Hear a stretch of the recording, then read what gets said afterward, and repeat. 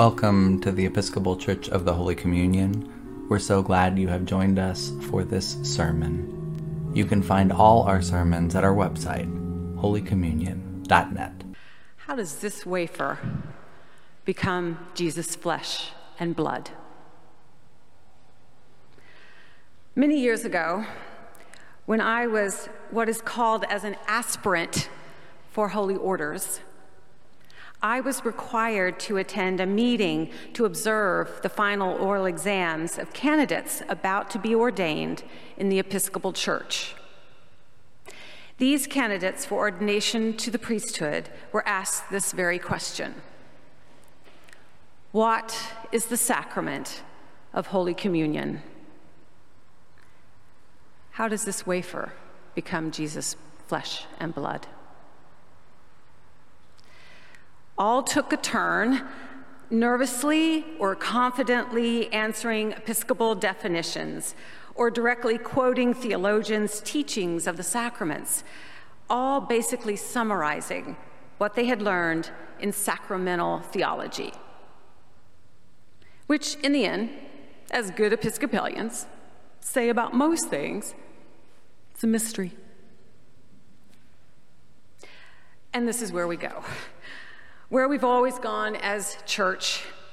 When we hear these passages from John's Gospel of Jesus declaring himself to be the living bread after feeding with his own hands the 5,000, we respond to this passage of Jesus telling us to eat his flesh and drink his blood, much like the Pharisees we hear today in this gospel.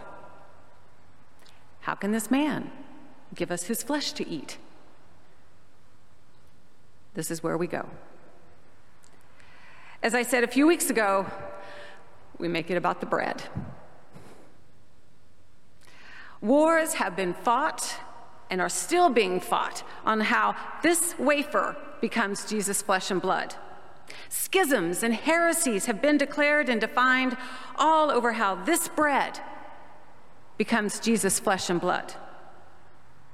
We have required confirmation and preparation. We have stressed, held committees over wafer versus bread versus gluten-free versus chewing versus melting on your tongue. And so even back at that Commission on Ministry just a few years ago, at that oral examination, we make it about the bread.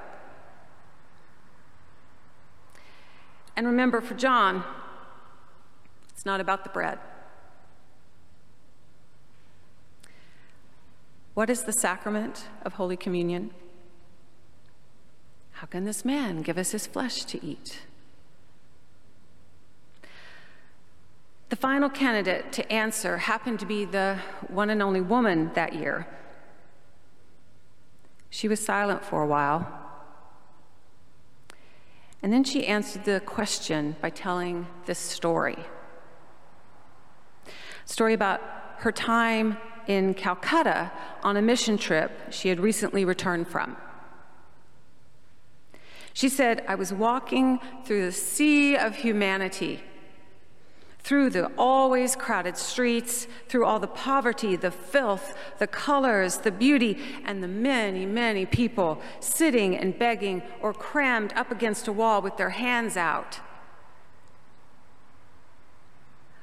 But from all those faces, one man sitting on the street stood out for me.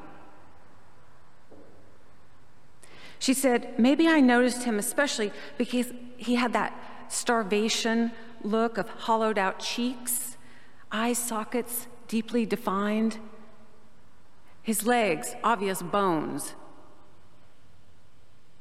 So I paused and we made eye contact.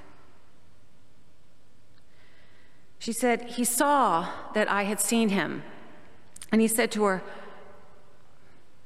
"Sister, please." Moved, she said, "Give me a moment, give me a moment." And she went and bought some bread. And she went back to him and gave it to him and was ready to walk on. But then she said, he did the most incredible thing. He said, "Thank you, thank you." As he took the bread, and this starving man, he broke it in half and held it out the other piece to me and said, Here, you take this." She was taken aback and said, No, it's all for you. And he said, "Please, take it, eat." So she took it and sat down there on the street and ate with him. "I am the living bread that came down from heaven. Whoever eats this bread will live forever, and the bread that I will give is for the life of the world." Jesus is saying all this to his disciples because his life is about to end. Jesus will no longer be in the flesh. So he's trying to drive home the point. And we're hearing this for 5 Sundays because it's the most important teaching for his disciples and for us to really accept. It's not about the bread. It's about how Jesus becomes present in the flesh through us.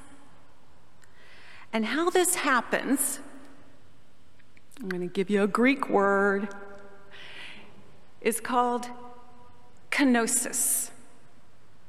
It's even in Paul's letter to the Philippians, so it's real.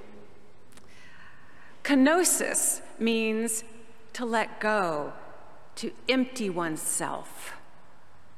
And Cynthia Bourgeau wrote that in Jesus, this self-emptying pattern reveals itself not as love stored up, but love utterly poured out.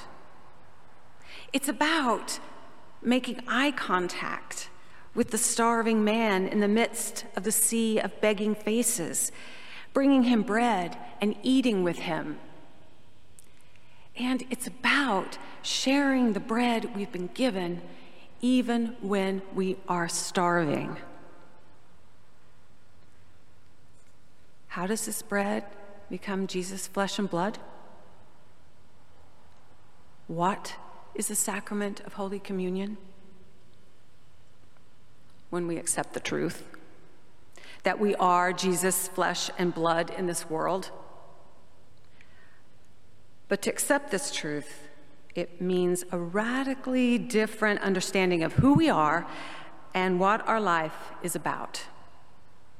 It means living a life of pouring it out and being filled up, pouring it out and being filled up, orienting it around being in kenosis. It means prioritizing our lives around the pattern of letting go of self-centrism, living a life that allows God's love to pour out of us. It means even letting go of the American ideal of pursuit of happiness as an individual right, because to be Jesus' flesh and blood means a life of love, not stored up just for me and mine, but utterly poured out for all. Our life is about the right answer being love. It means knowing that we as a church are here, and however we can gather on Sundays and every day is about to empty ourselves and be filled up with this incredible love, which will just keep pouring out of us to do the work God has given us to do in spite of ourselves. We gather to be reminded of our true self and thus our real purpose, that we here on Jackson and Delmar or online are nothing less, remember, nothing less than living bread for the world. That's what we're here for.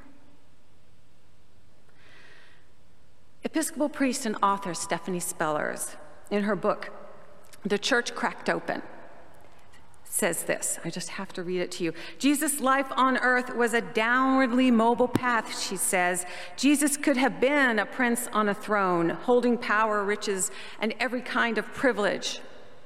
Instead, he denied it. He let it go.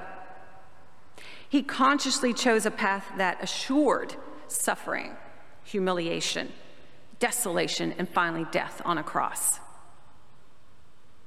None of this was an accident or coincidence. Jesus entered as he did, where he did, doing what he did, because God needed us to finally comprehend the truth. God is not a sky king who heads an empire. God is the love that gives itself away for the sake of more love. Jesus could only communicate that point by standing outside the power structures and inviting disciples to join him and discover new life with him on the margins. In Jesus, God shows us what it looks like to be this vulnerable, humble, and self-giving. In him, we see one who did not run from the things that broke his heart, nor did he first calculate what he would gain from a situation. Jesus sought instead to give away his life so he and others might flourish as God intends. God invites us into a covenant whereby the power of the Spirit we can choose to allow our hearts to break and then take the pieces of our lives, our goods, our love, and our privileges and share it all like a broken loaf of communion bread.